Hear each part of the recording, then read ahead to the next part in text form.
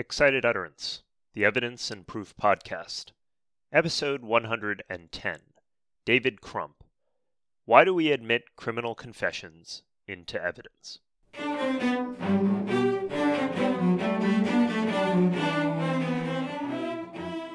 Welcome to Excited Utterance. I'm your host, Ed Cheng from Vanderbilt Law School. Excited Utterance is your podcast for cutting-edge scholarship and developments in the world of evidence. We bring virtual workshops to you throughout the academic year. This week, our guest is David Crump. David is the Nibel Professor of Law at the University of Houston Law Center, where his research and teaching covers a wide range of subjects, including evidence, civil procedure, property, and criminal law. Our podcast today features David's article, Why Do We Admit Criminal Confessions into Evidence?, which was published in the Seattle University Law Review. In it, David asks a simple question. Given the decidedly negative scholarly literature on criminal confessions, why do we even admit confessions into evidence? Being the good academic, David seeks not to advocate for greater use of confessions or even to argue with its critics, but rather simply to understand what is at stake and to get a more balanced view of confessions generally. My conversation with David explores some of the reasons why confessions are such powerful evidence and why excluding them is often easier said than done. David, delighted to have you on Excited Utterance. Welcome. Thank you. I'm delighted to be here. The title of your article asks a rather provocative question. Why do we admit criminal confessions into evidence? And to start us off, I'd like you to just talk a little bit about your primary motivation for writing on this topic and maybe more specifically the problem that you're trying to address. I was at a conference and the panelists were talking about the reasons for excluding confessions, which is what all the literature is. I asked the question of the panelists. Most of the time we admit confessions into evidence, as a matter of fact. Why do we ever admit them? What are the reasons for admitting them? And the panelists kind of looked at me blankly. I looked at the literature and law professors haven't written about why we admit them. There's a lot of writing about why we exclude them. But if we admit them most of the time, why isn't there an article about that? Why was I the first person to write about it? In a sense, I think you're trying to answer that puzzle as opposed to necessarily trying to push back on the conventional wisdom? Or do you think that we perhaps shouldn't be so negative? I suppose in a little bit I am pushing back, but not really. The article, of course, recognizes there are reasons to exclude confessions. Unreliability or constitutional violations are the principal reasons. I might add that in my state, Texas, the Miranda case really isn't most of the time the issue. We have a very firm confessions statute that excludes confessions except under certain conditions.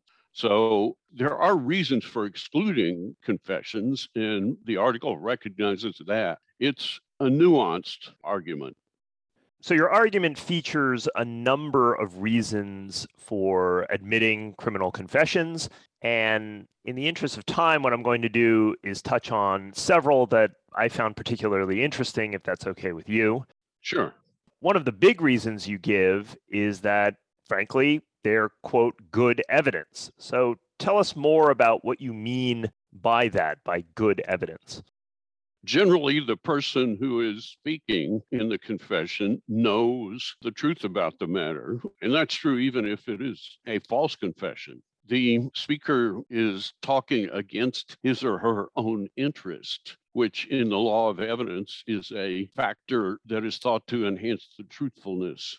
If there is something wrong with the confession, if the confession is inaccurate in some respect, we've got the person who is best at explaining why. And of course, that person has a criminal defense lawyer whose job is to challenge the confession. So, for the most part, confessions of the kind that are admitted are good evidence. What if they're not good evidence? Well, just like any other kind of evidence, that can happen, and we have the jury ultimately to ferret that out. This is true of every kind of evidence. Scientific evidence, was it handled properly? Eyewitnesses, do they remember correctly? Did they perceive correctly? And are they telling the truth? Criminal confessions can be good evidence for those reasons. In the article, I also discuss why they can be not good evidence. And I think you also mentioned that in some crimes, confessions are almost necessary because there's otherwise a great absence of evidence.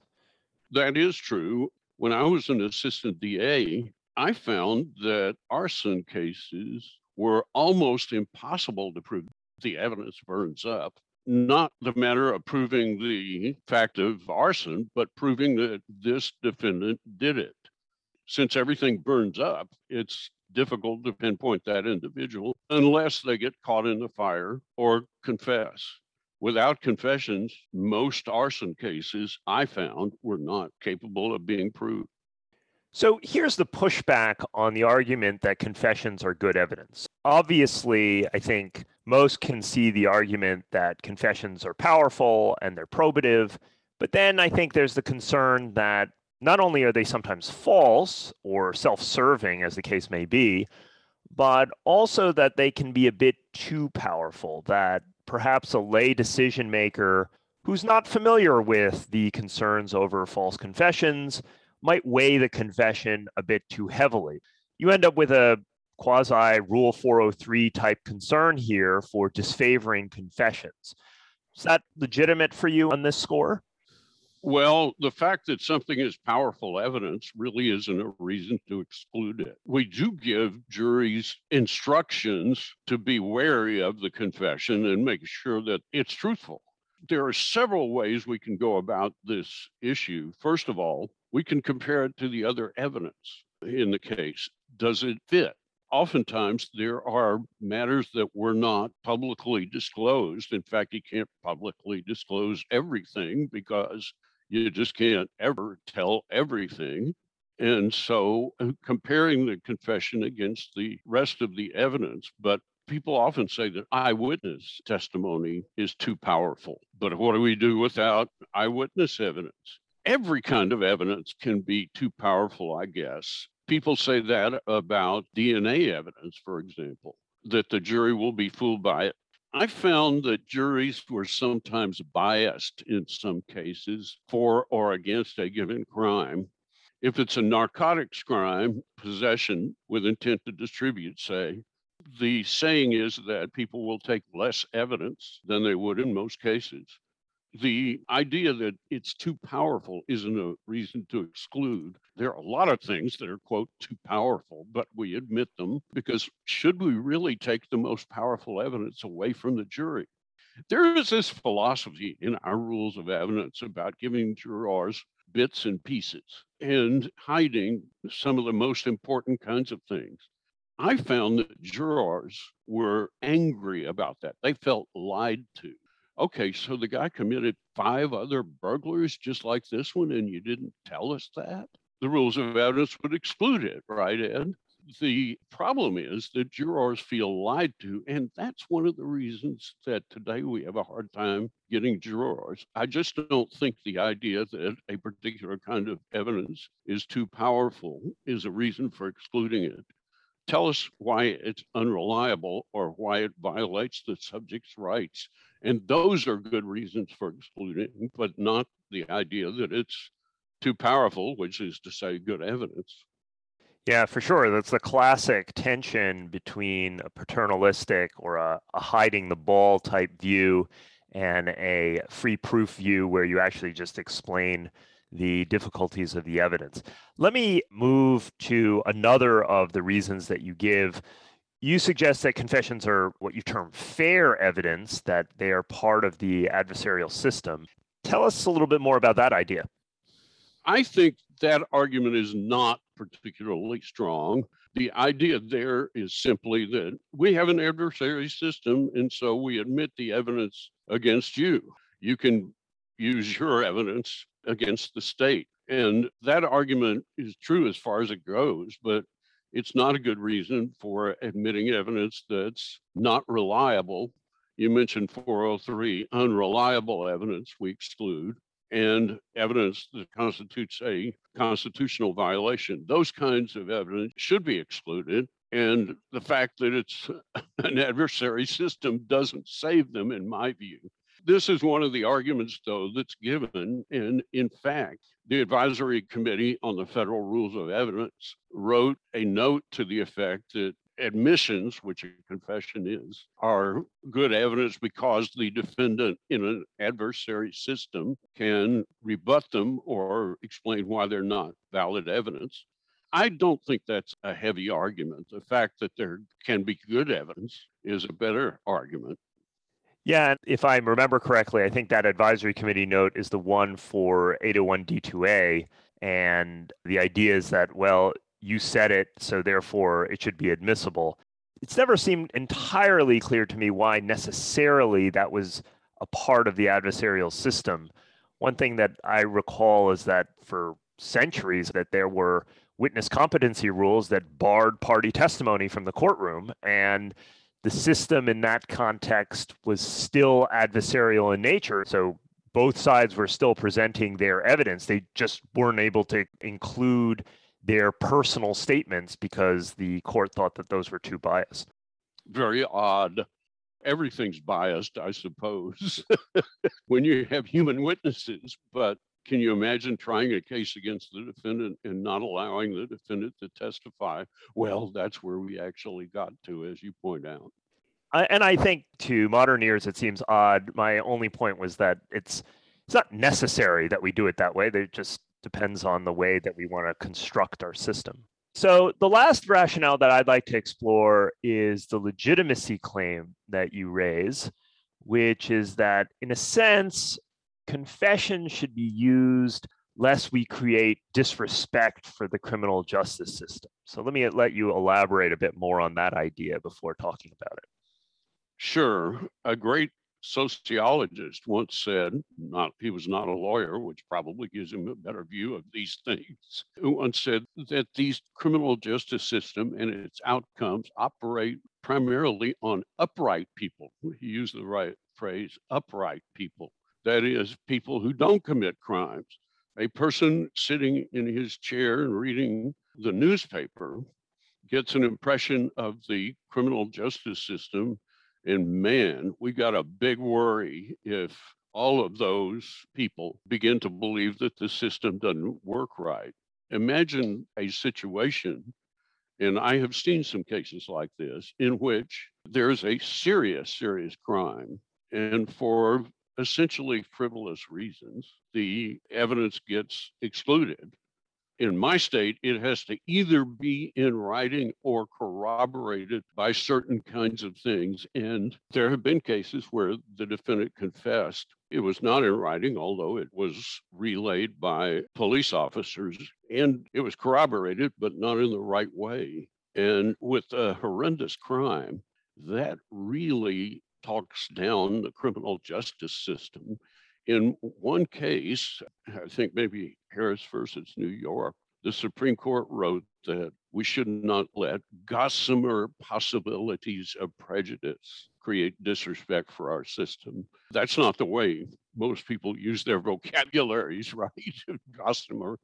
But what he means is far out ideas that it's somehow vaguely unfair shouldn't be allowed to have outcomes that create disrespect for the system. That's a terrible thing when that happens. Intuitively, I think I understand this idea very well. It's obviously a problem either way when you have a legal outcome and then, and this is true even in the civil context, you have a legal outcome and then you have a segment on media. You can think of, this may be dating me a little bit, but I can classically think of news programming on Dateline NBC or something like that, showing that there's lots of other evidence that the jury seems to have not taken into account. But here's the trouble that I have with this idea, or at least this is the pushback.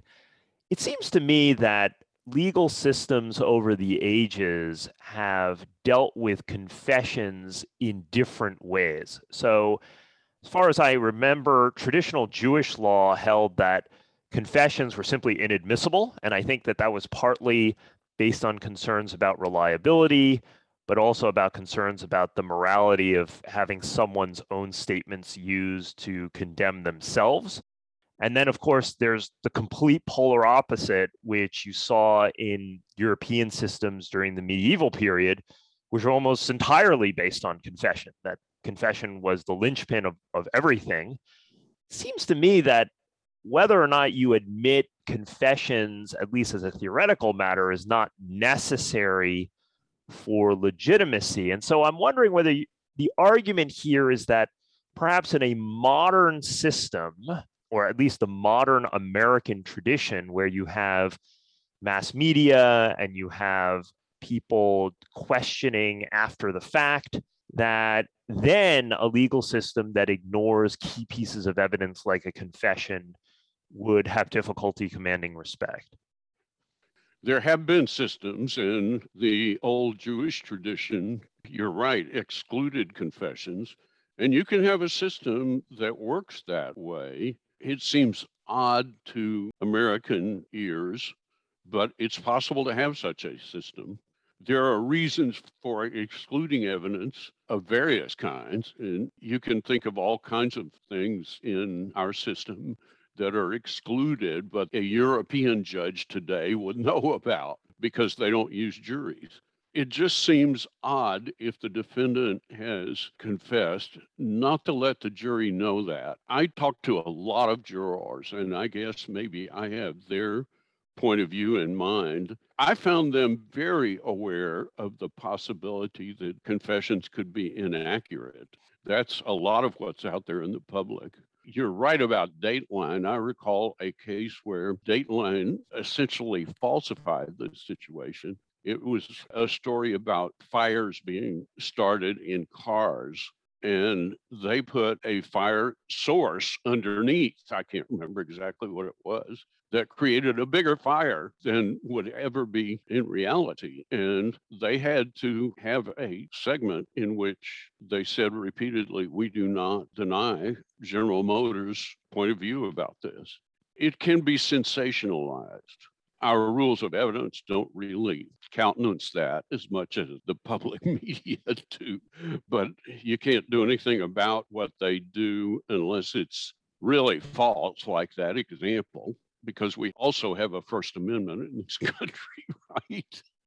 Even if the rules of evidence might exclude something, Dateline could put it on. One thing I didn't get a good sense of in your paper, and you said at the beginning of this interview that the argument here is quite nuanced, but I didn't get a sense of where you ultimately came out on the admissibility of confessions today. I think you recognize that the doctrine involves a lot of balancing, and you were trying to simply provide the inputs to the balancing. But I'm curious about your normative position on this. Are we excluding too many confessions, or are we admitting too many confessions? And why do you think that? I suspect we have it about right. Sometimes I think the constitutional doctrines have been interpreted by the Supreme Court with a clumsy hand. That happens. Justice Fortas one time compared the Supreme Court and its view of things to watching a baseball game through a remote knothole in the fence. Sometimes there are doctrines that are a little too oriented toward exclusion, but that happens with everything. The answer is that there are arguments both ways, and it depends upon the case. And maybe that's as it should be. There are cases that adopt explicit balancing approaches. Byers versus California, you can require someone to stop and identify after an automobile accident. That really confesses, doesn't it? But the court said balancing these things. No constitutional doctrine goes all the way. How do we know what we're balancing? We should have in mind the rules in favor as well as the rules against. And in general, I think the court has done that and done it roughly. It's always rough, right? The law is a clumsy thing. It's like using a sledgehammer instead of a scalpel. And we don't always get it right, although we do in criminal cases, I think, most of the time. I didn't write this in order to push for more confessions. I wanted us to think through why we admit them in the cases in which we admit them. Final question for you. What's next for this project? Any future directions you plan to take the work or that you'd like to see other people do? I'd like to see people write a counter to it. We law professors, I suppose every one of us would agree with that. We are different in that we like issues. We like to see how different people would argue different things. I'd love to see somebody write a counterpoint to this article. Why don't you do it, Ed, and say what you think about each of the arguments? You may be on to other things. Well, I think I've done some of that work today in the interview. Exactly right. But I'd like to see somebody else write something about this. I don't concentrate as many law professors do. The most recent article I wrote was about settlement in civil cases. I have been blessed. I had a varied career. I did criminal prosecution, criminal defense. Civil litigation was probably the biggest chunk of what I did. I did appeals, Martindale Hubbell top certified in appeals. And I also did administrative and real estate work. I just was really lucky. And I've written about every one of those things. So my next project may not be on this, except trying to encourage other people like yourself, which you just did, ask questions about the arguments. Well, David, thanks for a very interesting discussion about confessions and certainly making me think a little bit harder about them. Great having you on the show. Thank you, sir. It's my privilege. What initially drew me to David's article is that it really made me think hard about confessions. Are they really worth the trouble and dangers that they create? To modern minds, I think the answer seems obvious. Of course we need to admit confessions. Confessions are powerful evidence of guilt. Yes, we can't have confessions that are extracted through coercion, both due to dignitary and reliability concerns, and the recent social science literature has warned us about the dangers of false confessions, so we shouldn't always assume their truth. But confessions as a whole are a huge part of legal culture. Most people simply don't confess to things that they didn't commit. So there's a fundamental reliability to them, at least far more than any other kind of testimonial evidence. And if one thinks about it, our modern system of criminal justice, which revolves around plea bargains, is also almost entirely built on confessions, or at least the acceptance of guilt. And culturally, even if they don't mirror reality, the confession is the classic conclusion to the murder mystery in the popular imagination.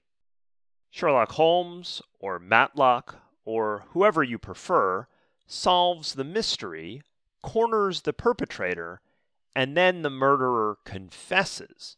Culturally, that's how you know the truth. But as my conversation with David suggested, deeper reflection suggests that the importance of the confession to truth can be highly contingent on a society's culture. The Talmud, capturing Jewish law, or at least debates about Jewish law over 1,000 years ago, argued against admitting confessions both in court and from out of court. The reason? Not only concerns about self-incrimination, but also concerns that a defendant would condemn himself out of despair over a situation. And one can creatively envision a system of proof in which confessions were simply excluded. Make the state prove its case independently. If the evidence beyond the confession isn't strong enough for a criminal conviction, then perhaps that's the correct result. Of course, continental medieval Europe represented the polar opposite. Yes, the use of torture during the Inquisition represents the worst abuses of the use of confessions, but the intellectual framework clearly believed that confessions were important to the process of determining truth. Our modern evidence system has opted to stand on an uneasy middle ground, allowing some confessions in and throwing other confessions out. As someone who tends to be biased in favor of physical and other circumstantial evidence over testimonial evidence, though, I'm not sure if I agree with David's assessment that the current system has it about right. I wonder if we might be better off demanding more independent proof from the government and not relying on, at times, overly impressive but surprisingly unreliable defendant confessions. In any event, that's food for thought, and my thanks go to David for providing it. Support for Excited Utterance is generously provided by Vanderbilt Law School's Branstetter Litigation and Dispute Resolution Program and the University of Arkansas School of Law. The associate producer is Alex Nunn, and the production editor is Madeline DiPietro. Additional production assistance is provided by Francesca Rutherford, and the music was provided by the Vanderbilt University Blair School of Music's Children's Cello Choir under the direction of Kirsten Castle-Greer. I'm your host, Ed Cheng, and I hope you'll join us again next time when we take on another new work in the world of evidence and proof.